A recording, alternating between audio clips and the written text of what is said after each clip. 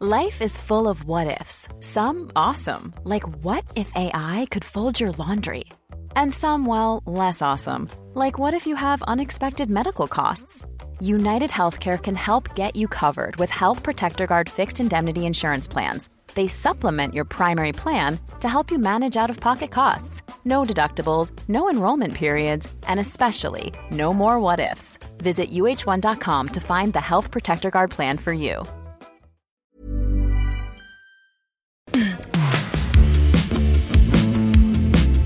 You know Richard Kind. He's that guy. This is The Last Laugh. I'm Matt Wilstein from The Daily Beast, and today on the show we have one of my all-time favorite character actors, Richard Kind. Depending on your age, you might recognize Richard from Mad About You, or Spin City, or Curb Your Enthusiasm. He's also a phenomenal voice actor, with roles like the imaginary friend Bing Bong in Pixar's Inside Out, and John Mulaney's character's dad on Big Mouth. This summer, he's co-starring as the inventor of the internet in the mockumentary film The Social Ones, even though, as he tells me, his nickname for his kids is Tech Support. Richard has so many great stories from his long career, and he tells a lot of them on today's show, including the time he almost guest starred on Seinfeld and why he thinks he could have been better as Rudy Giuliani in last year's Bombshell. And make sure to stick around until the end of the episode to hear him share some incredibly strong opinions about his comedy hero, Woody Allen. Let's get to it. This is me and Richard Kind.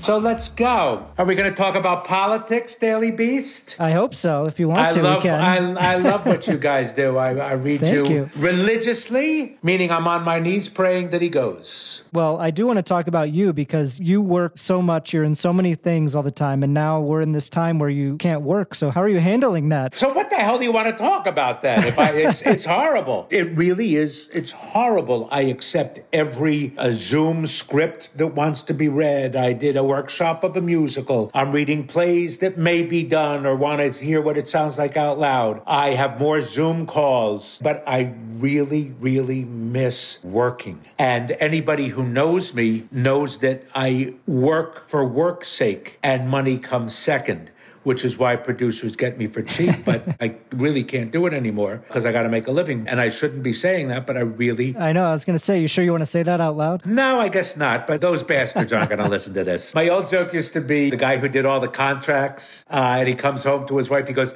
you know that guy who you like so much? Oh, he was on Mad About You, and then you liked him on Spin City, and then he was on Curb. Oh, I love him. He goes, yeah, I really fucked him over today. Yeah. That's funny. I mean, the one thing that it seems like is still happening, at least to some degree, is animation, which you've done a lot of and you're continuing to do. I have. Number one, when you do animation, you're talking about 45 minutes to an hour's worth of work. Yeah. Tops. You only do your lines. It's a 28-minute program of which you are 2 minutes and 45 seconds of. Mm-hmm. And so, boom, boom, boom. It's great. It's fantastic. And like you say, well, you saw the problems I have getting online with these things. I'm wondering if I'm losing work because they're all talking stuff. Don't hire Richard Kind. His audio is terrible. You're going to hate his audio. It's the worst I've ever seen. Have you had to do some voiceover from home? Yes, I have. And it's fun. Was that for Big Mouth or for something else? Well, I've done a couple of table reads for Big Mouth. You did one public. Then that was great. That I got to watch, which was really fun. I know. And look who I'm acting with. I'm looking with all of into the eyes of all these people. I'm starstruck because these are the people who, they certainly influence my kids and they really influence me because I got to keep up with the style of humor that is not necessarily my own, or let me put it this way, that I really love, but it's not coming out of my mouth. You got to write it for me. It's fantastic. How did you get involved in that show? How did they approach you? I'll tell you how I got involved with it. I'm going to name drop so much. You're going to love this. Yeah, that's great. I love name dropping. So I meet Nick, and what a great guy. He's great. And I meet all of his friends. He invites me to do the old Nick Kroll show that was a lot of sketches. And I did the guys with ponytails,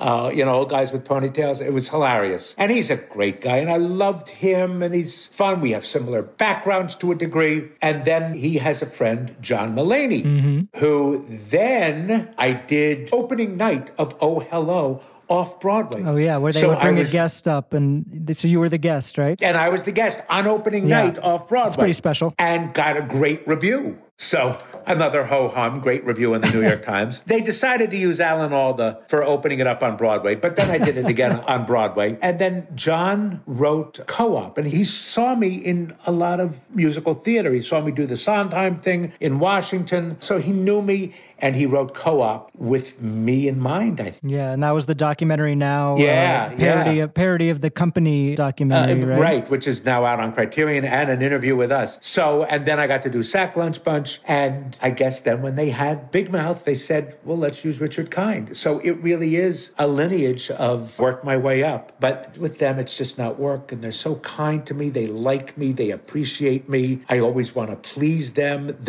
I'm riding their coattails. I'd do anything for them. They're magnificent people and magnificent artists. You're wonderfully funny on the show, and you played John Mulaney's character's John father, Mulaney's dad. Yes, hilarious. Can I ask you something? Me? Okay, fine, but the lights stay off. I don't own stock in Con Ed. When did you start to like women? Women? Ugh, can't stand women. Really? Don't care for men either. I don't like people in general. Cut to when I did Inside Out. Whenever you do a voiceover and they don't like you, you are so easily replaced. It takes 2 years to do the movie. Yeah. And you go back in for a re-record, or they animated this way, or they rewrote the script, and you re-record. So I must have recorded somewhere between 6 and 9 times. And they laughed, and they love me and everything. I'm a Jew, and I'm an actor. So I'm neurotic, and I'm neurotic. So every time I thought I was going to get fired, even though it went well, I thought I could get fired. The last time, and I'm always doing it alone, the last time they call and they say, we want to record with Amy Poehler, who I've met, and we had dinner, but we never recorded together. And I go, oh no, they're giving me one last chance to record. So I record with Amy. It's the only time I've ever recorded with anybody. I never record with anybody. How did it change it to record with her? Who the hell knows what they took? It didn't feel better? It didn't feel different? Or? No, it was fun. We laughed. Maybe we improvised a little bit, but there was no need to because what they write is great. I just got to be in the same room with Amy, and she's great. Oh, my God. She's just smart and funny and the kindest. She is the kindest there is. Oh, she's so lovely. Lovely. Excuse me? I was looking for, diversion! What? Salad, sucker! Oh, I hurt all over. Wait, I know you. No, you don't. I get that a lot. I look like a lot of people. No, I do. Bing Bong! Riley's imaginary friend. You really do know me? Well, of course. Riley loves playing with you. You two are best friends. Oh, you would know. We're trying to get back to headquarters. Headquarters? You guys are from headquarters? Well, yeah. I'm Joy. This is Sadness. You're Joy? The Joy? Mm-hmm. Well, what the heck you doing out here? That's a good question. You want to answer that, Sadness? Oh, without you, I won't ever be happy. We can't have that. We got to get you back. I'll tell you what, follow me. Oh, thank you. So you play the character Bing Bong in Inside Out, and I heard you say recently that it's the performance that you're really most proud of in your career. So what is it about that or Serious Man? Well, this is not because of me. This is because of Pete Docter and the brilliance over at Pixar. They made up this great character. However, I'm like the modern-day Jiminy Cricket. It's a beloved guy. I'm so proud to have lent a voice to a great character that you see. And yeah, I'm nobody, but I'm lucky that I got the role. And could anybody have done it? Maybe out of 280 million people in this country, somebody else could have done it. I'm lucky. I really won the lottery, and I just love it. And same thing with The Serious Man. Yeah. That one, not so much, because I think there's limited, you see the face. There's a limited number of people, but certainly as far as actors, geez, anybody. Yeah, I wanted to ask you about that one, too, because that's my favorite of the Coen brothers movies, I think. It's so good. I love it, too. When we were making the movie, but this was a few years ago, while we were making it, said this is their favorite, and they had been on every Coen brothers. And I'm sure that's changed over time, but geez, what a proud moment that I have. It's great. What was it like working with the Coens? They're shockingly charming. Yeah. Isn't that amazing? I know. You would think that they weren't. They are. They're goofy sometimes. They're kind all the time. They're smart. They're standoffish sometimes. They know exactly what they want. They do not welcome fools. And I did everything I could not to be foolish because they're smart. Ethan was a philosophy major. So he's smart, really smart. It's not that they're standoffish. That was the wrong word. I want to talk and talk and talk. They don't need to talk. Yeah. They're comfortable being quiet. So it's not standoffish. That really was the wrong word. They're comfortable being quiet. They really are. But I will tell you this. The greatest compliment I ever got from a performance in that movie was Frances McDormand at the opening night or some party came up to me, took me by the lapels, and just pulled me in and goes, "You finally gave the boys some heart."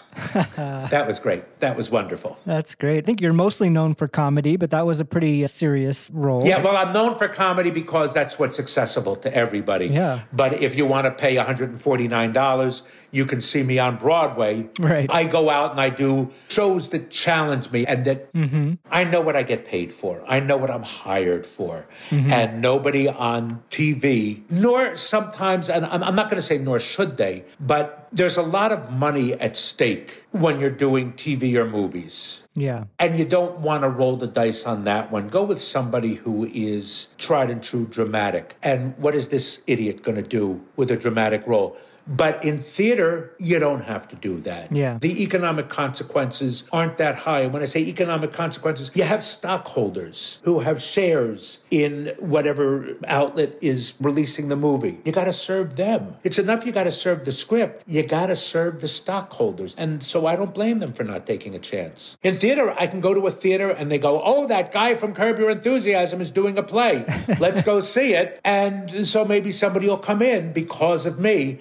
And I can go out on a limb and do a drama. Yeah, it's funny you use the phrase "that guy" because I always think about that with character actors. There's this kind of idea of you're that guy. I'm that guy. And I'm always curious what that's like for you because, I think a lot of people know who you are, know your name, but there's a lot of people who might just recognize you but not be able to identify you. And I love that. When I was a kid, I lay in bed at night dreaming of being a movie star and signing autographs and being interviewed by the Daily Beast, maybe.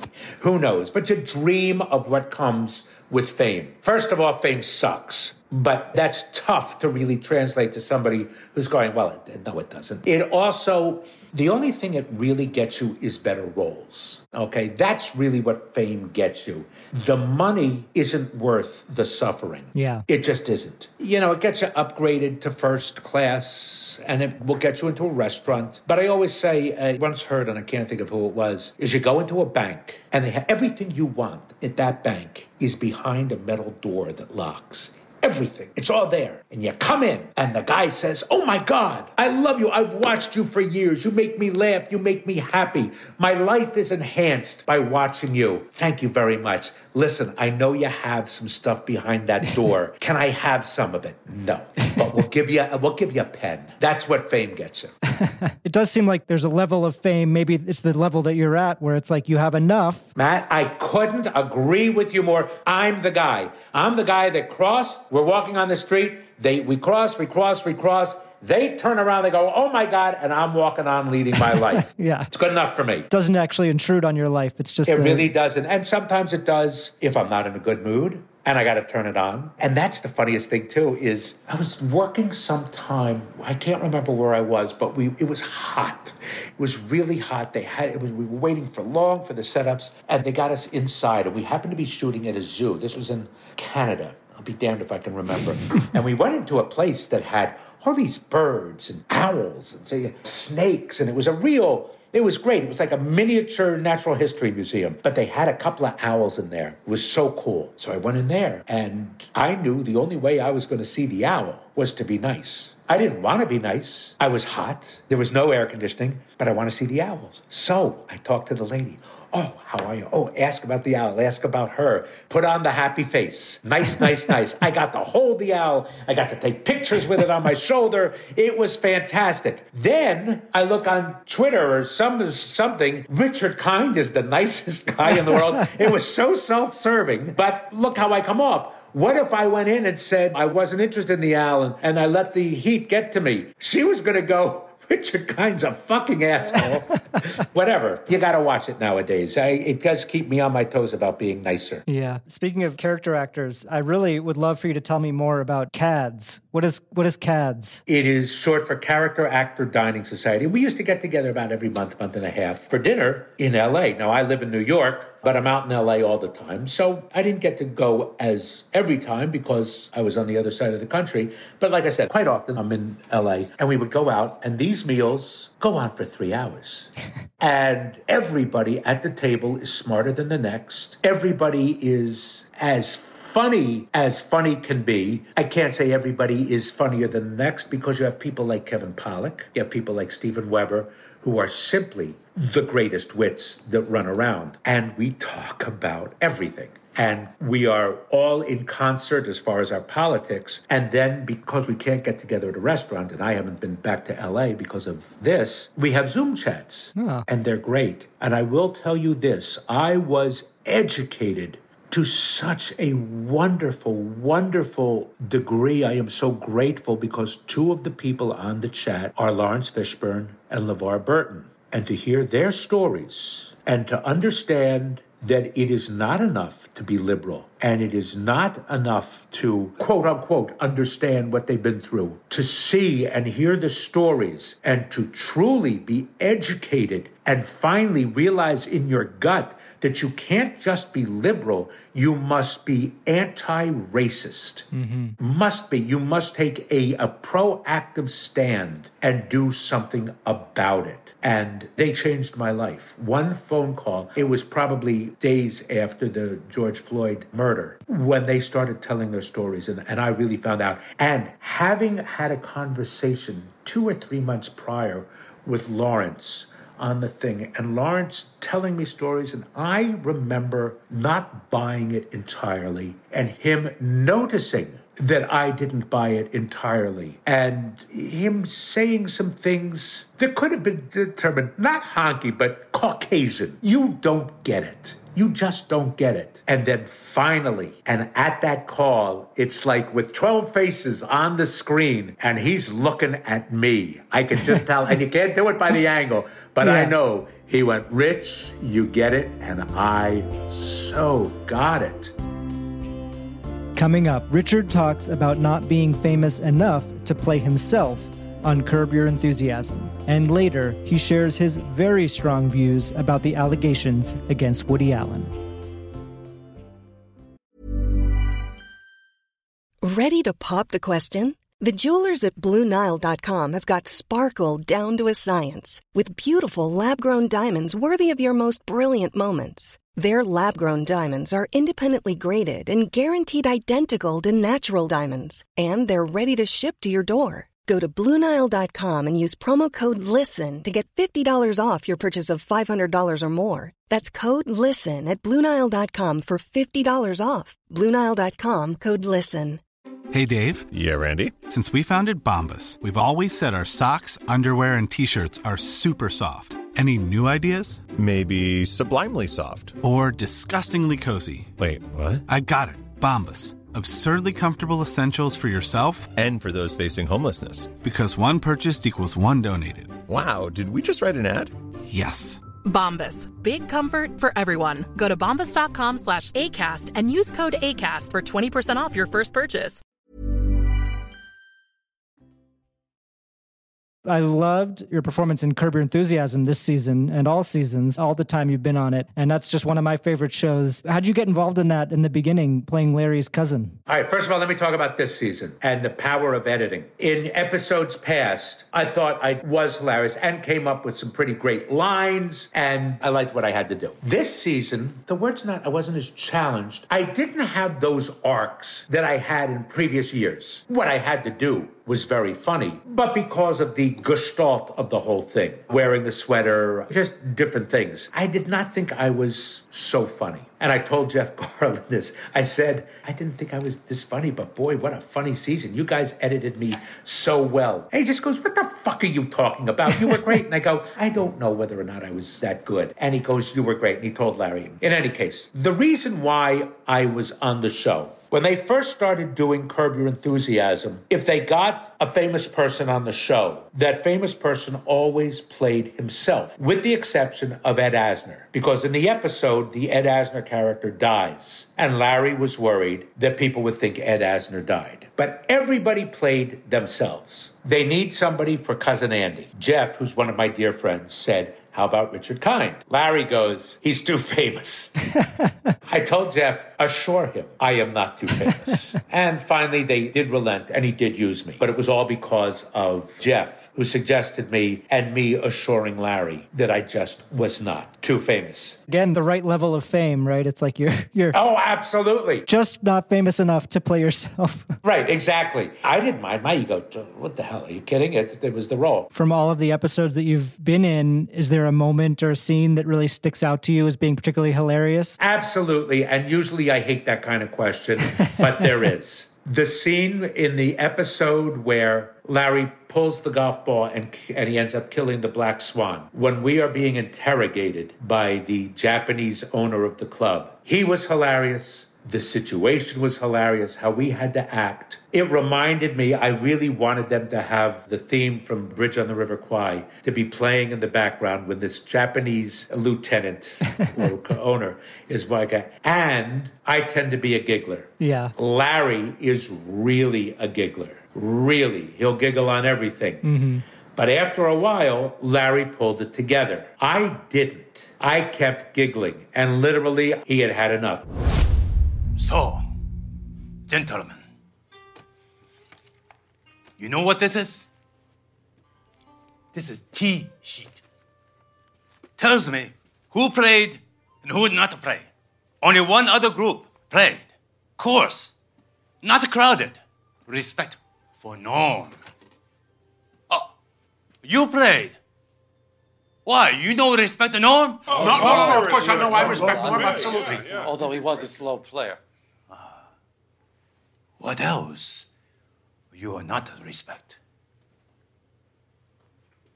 Beautiful black swan? Oh, we adore swans. My beautiful black swan, Kyoko, was killed, murdered. Who killed Kyoko? You. I don't know you. Who are you? I'm a guest here, and if I may say, I think the food here is just great. I ordered some eggs with onion just... You killed swan?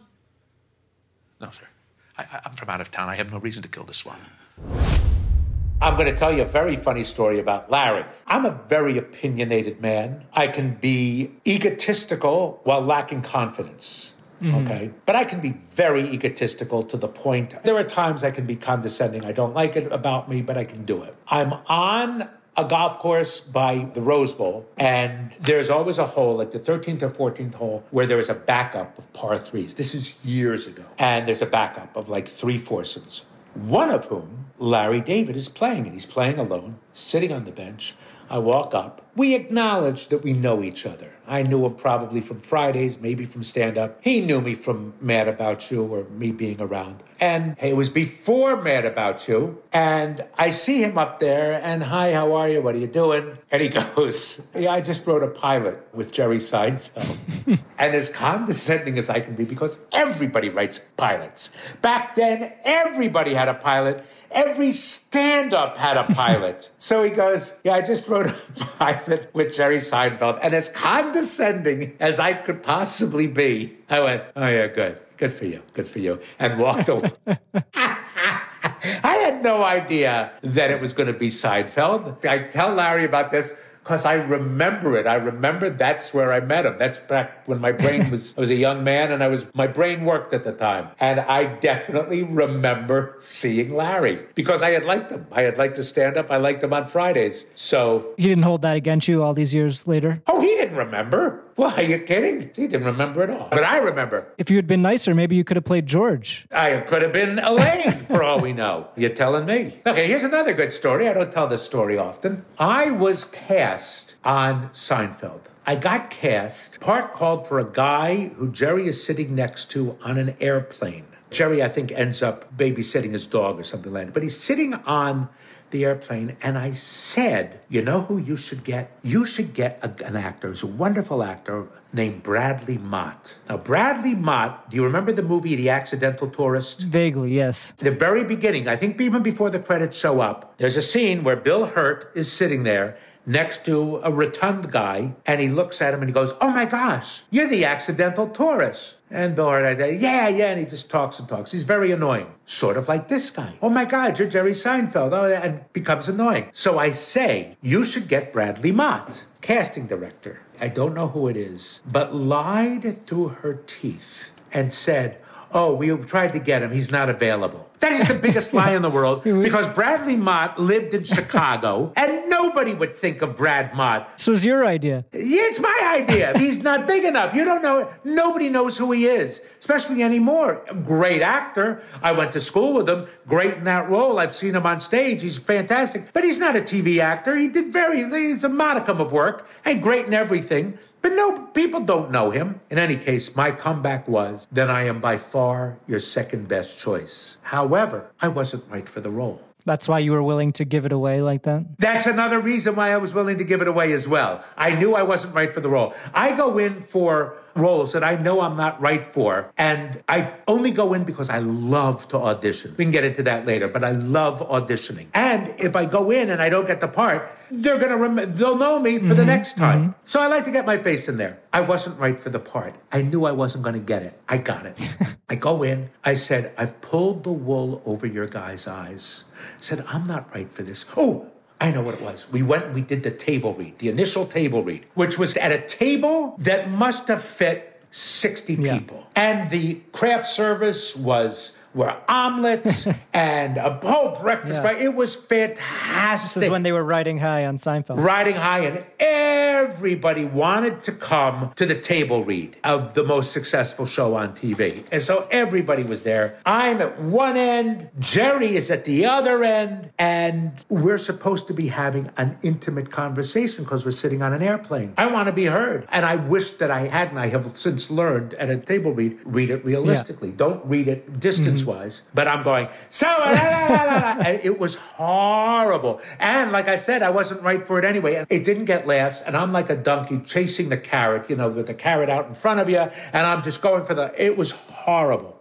Afterwards, I told the director, who I had worked with before, Tom Chironis, I said, Tom, I pulled the wool over your eyes. I'm no good for this. He goes, no, you're great. I go, I'm not. We had a run through. I did not get the laughs. I said, I'm not right for it. I went up to Larry. I said, I'm not right. The next day, I get called in, and no, you're great. Tuesday night, I got a call from Tom, and they decided I wasn't right. And who they hired? Oh, I know. Larry came up to me and goes, we're going to change the role. He's going to be a drunk. I go, Larry, I didn't audition to be a drunk. I'm no good. He goes, no, you'll be great. I asked to be let go, in essence. And they did hire somebody, and I'll tell you who it was.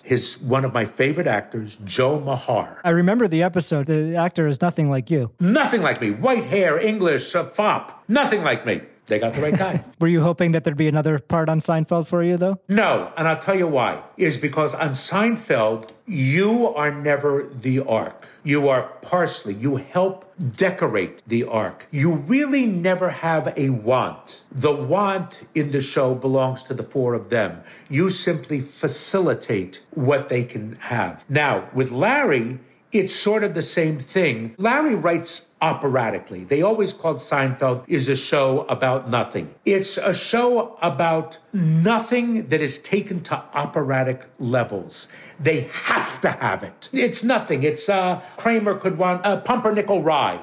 That's nothing. But I gotta have it. It's expansive in its emotions. I did want to ask you about this most recent movie that you were in, The Social Ones, which was a fun little movie. Was that improvised as well, what you were doing in that movie, or was that all scripted? Oh my God, the furthest thing from it. You saw what I had to go through with headphones and recording and stuff like that. This is a movie about the internet and about techies and the meek shall inherit the earth, the nerds who have inherited the earth. My nickname for my children is tech support because I don't know anything. And this is the guy who invented the internet. So everything I have to say in the movie is so foreign to me that I had to impose a dramatic intent because I didn't know what the hell I was talking about. If you really want to see really good acting, I am better than you can possibly imagine. I'm not that great, but if you really want to see acting, it looks like I know what I'm talking about. That thing is just word for word memorized, and I just had to make up what it all meant.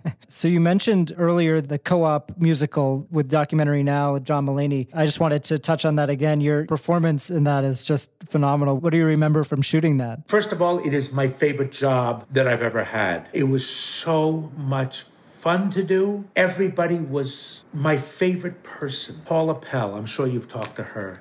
She is the best at what she does. She is the best at being a human being of kindness.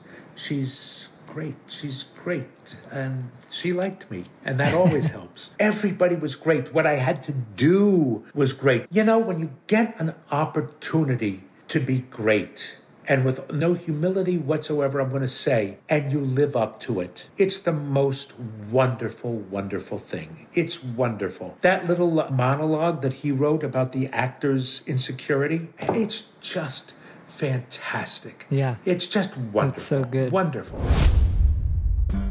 Hello, Robbie. Hello. Welcome home, mister, and what is this? I'll tell you, this is just a package I've been holding. It's addressed to Mrs. Goldstein. What a co-op, what a lobby. Every slob is acting snobby, but you take a tip from Robbie. You should tip your doorman.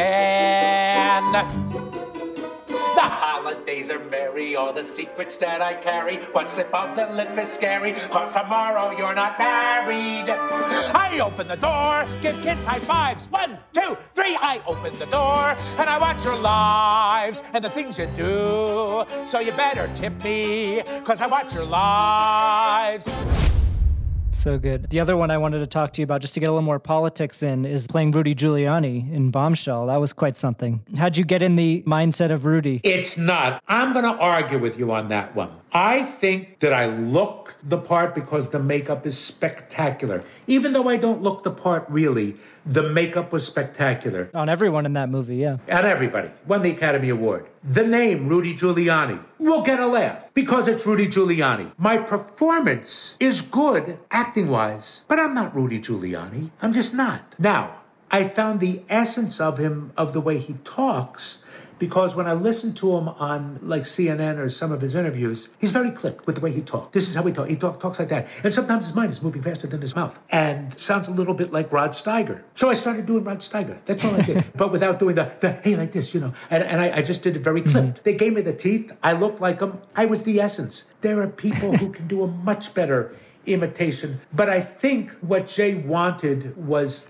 that. He didn't want over-the-top Rudy Giuliani. Right, he didn't want Saturday Night Live Giuliani, so I think he was pleased with it. But there are people who could have done a better job. The thing is that Jay, again, I guess the reason why he is the chronicler of our political times and of our cultural times and so many things, is because his heart is magnanimous and it reaches the zeitgeist through a magnanimous heart. So he tries to tell the truth, and I think that's what he wanted from this Giuliani, was who was the guy? He's a guy who wanted to keep Roger Ailes as his client, and don't fuck around with them, and these things, and we all know what Giuliani can be like. This was before he really went nuts. So I think that that's what he was wanted, and I therefore interpreted what Jay wanted. So we end every episode by asking, who was a comedian or funny person, either in your life or on TV or anywhere, that has made you laugh the hardest in your life? I really, really love the Marx Brothers, and I really love W.C. Fields. And I'm nothing like them. But the person who had the greatest influence on me was Woody Allen. in the way that he wrote, in developing my sense of humor, my persona when I really first started out of being nebbishy and weak, when it's how I saw him. And like I said, it was my dream to be in a Woody Allen movie. It was my dream. And up until this year, I said, I think I have a better chance of still being in a Stanley Kubrick movie. Yeah. Well, I'm not sure there's going to be any more Woody Allen movies, for good or bad. I don't know. This past summer, I went to Spain and I was in a Woody Allen movie. I was in his most recent movie. Will it make the theaters? It deserves to. Will I be cut out? Who knows? But I was in a Woody Allen movie. What's that movie? It's called Rivkin's Festival. Of course, I didn't read the script. I read my scenes. I saw some scenes. I know what the story is. I think it's great. I think it's fantastic. How do you feel about the fact that his movies are not coming out, that, there's this general push to really not have him be a presence anymore? Okay, you've now stepped in it. So here's what I'm going to say. And I could really get in trouble because of this, because it is a little politically incorrect to take his side. I'm going to tell you a story, and then I'm going to tell you my argument. When I was doing Spin City, Rosie O'Donnell's show would go on live. And every once in a while, because of a vacation or because, like Fridays, they would do a taped show. They would have a tape show. They would bank some shows. I knew Rosie. I had done an episode of TV with her. I knew her from stand-up. We loved Broadway together. I'm on Rosie O'Donnell's show. I'm sitting there. I'm her guest. She says, who was your Streisand when you were growing up? And I'm thinking, well, it's Zero Mostel. It was Robert Preston. But like I told you, I was honest. And I said, I guess it would have to be Woody Allen. Now, you're the audience. She's looking at me. Okay? So I say, I guess Woody Allen. And she looks like this, looks out at the audience, and the audience goes, oh. She goes off on a 10-minute diatribe. This is how many years ago? 22 years ago? Yeah, this was kind of in the middle of all the Sun Yi. About Woody. Sun Yi, Mia was one of her best friends. She had been abused when she was a child. I didn't think of it. And she is giving it to me. And how dare you? All of these things. 10 minutes. And I'm a guest. 10 minutes she goes off on me. And then she stops. And she goes, okay, we're taping this. We're just going to go right back to it. And she just starts the interview and she goes, well, cut all of that. We're just going to go back. Now, I'm an improviser. Yeah. I can usually think on my feet. The camera saw me say, well, probably Woody Allen, like that. She goes into it. And the next time they're on my face, I'm like, yeah.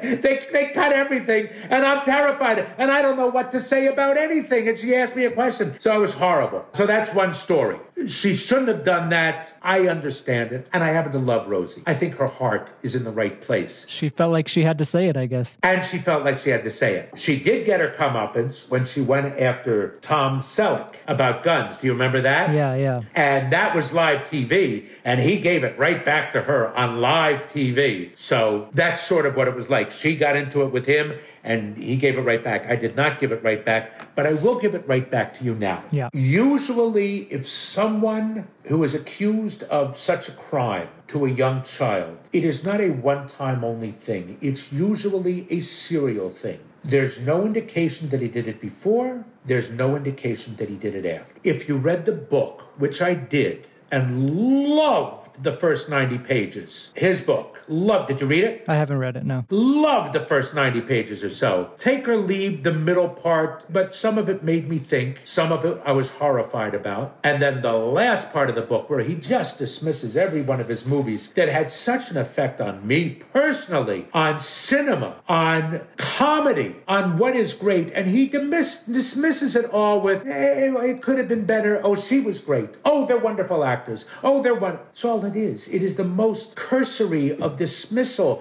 of what I think is certainly 15 out of 50 masterpieces. I think it's insulting. He was great to me on the movie set. But there is no fury like a woman scorned. He didn't know Sun Yi.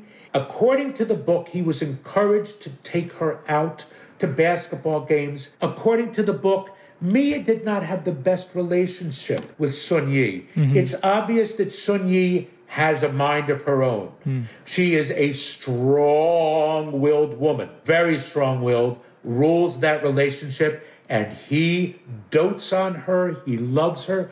I was lucky enough to be invited up to lunch, and I saw him stand over her with his hands on her shoulders, kiss the top of her head. She kept talking. He was there for her. Who am I to judge what anybody's relationship should be like?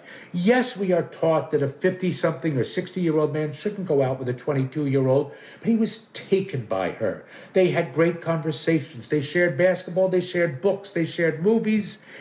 They really liked each other to the point where he fell in love with her. He really made a sexual mistake by leaving pictures of them on the mantle. It's in the book. She found them. Nothing like a woman scorned, much less an actress scorned. I hate to say it. She took it out on him, used it as whatever. I think that she stood in the way of probably his movies, but maybe she didn't, but his movies being seen. But from what I understand, the movie that was banned here is not such a great movie, but that doesn't mean anything. Yeah. But this one deserves to be released. I hope he gets celebrated and appreciated. I hope he is not maligned. I don't believe he should be maligned. I think that what he did by engaging with a 22-year-old at the age that he was is not seemly. But look what they ended up with. They made each other so happy. I think at this point, for me and for a lot of people, I think it's less about the Soon-Yi aspect of it and more the Dylan Farrow and that allegation. But the Soon-Yi thing, if he did it with her, then he must have done it with a 7-year-old. I don't buy it. There's a connection there. Yeah, I just don't buy it. And I'm really serious about the serial crimes. It's not something you try once. It just isn't. I just don't think it is. I wasn't there. I can't say what happened. And I think it's a really hard thing for me. I grew up with Woody Allen movies, loving them. And I still find myself, I'm able to still appreciate those movies. I think it is harder to watch them now. It might be harder to watch his work now for a lot of people. But not me. And again, I really, really, really dismiss the Dylan thing. I really dismiss that. I actually find was more, I didn't know which way to go. I vacillated with Soon-Yi. But I'll tell you, bottom line, it's none of our fucking business. He's happy, she's happy, and God bless them. Go on your way. And like he says, I can't worry about anybody else. And you know what? It's true. I just don't buy any. And 2 courts of law found him in a... What the hell? What the hell? 2 courts of law. And still, and maybe it's our meanness as a country, which we now find out we're capable of, that wants him to be guilty and wants to say, you're a New Yorker, you're an intellectual, which he claims he's not, but he is. You're an intellectual, you're a genius, you have all of this. Go fuck yourself, little liberal New Yorker. We don't like you. Jew. Actually, Jew too, why not? All right, that'll get me in trouble. But all of this will get me in trouble, and I shouldn't open my mouth. I don't know. We'll see what happens with the movie. I mean, I would still like to see you in a Woody Allen movie because I know that was your dream, and we'll see what happens. You will. Maybe someday get see it. Let's hope I'm in it. I could be cut out so easy. I'm not important to the forwarding of the story. I happen to be a peripheral, but very funny, and if it goes the way that I think it does, useful way of telling the story that he wants to tell. But I hear he cuts people willy-nilly. Not willy-nilly. He cuts people with a purpose. So if I'm cut, I get cut. But I got to be there. I got to be there. You had the experience. Either way. I had 3 scenes, and 2 of them I know he liked me. And the third one were so many technical problems, he couldn't worry about anything or reacting. And it was a time problem, and he had to compromise a little bit on it because of helicopters flying over him, stuff like that. Well, I love your work, and I hope that you can get back to work soon. I do too, Matt. I do too. I need a series. I really am anxious to do a series again. That's what I'd really like to do. I really want to do. And a drama, an hour show. Not a searing drama, a drama. Something where I can take myself, where I don't have to get a laugh. Matt, I'm glad we talked. Thank you so much for doing this. You bet. Stay healthy.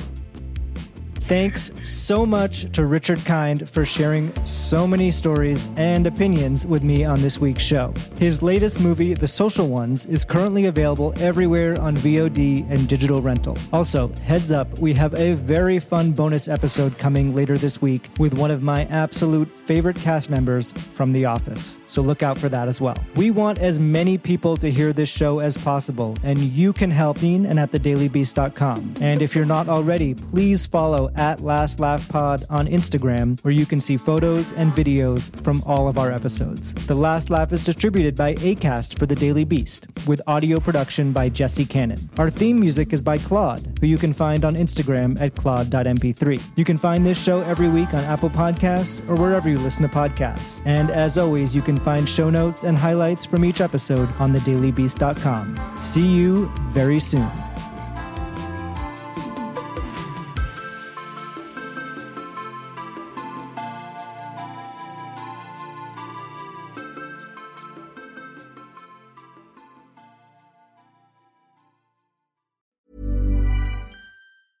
Even when we're on a budget, we still deserve nice things. Quince is a place to scoop up stunning high-end goods for 50 to 80% less than similar brands. They have buttery soft cashmere sweaters starting at $50, luxurious Italian leather bags, and so much more. Plus, Quince only works with factories that use safe, ethical, and responsible manufacturing. Get the high-end goods you'll love without the high price tag with Quince. Go to quince.com/style for free shipping and 365-day returns.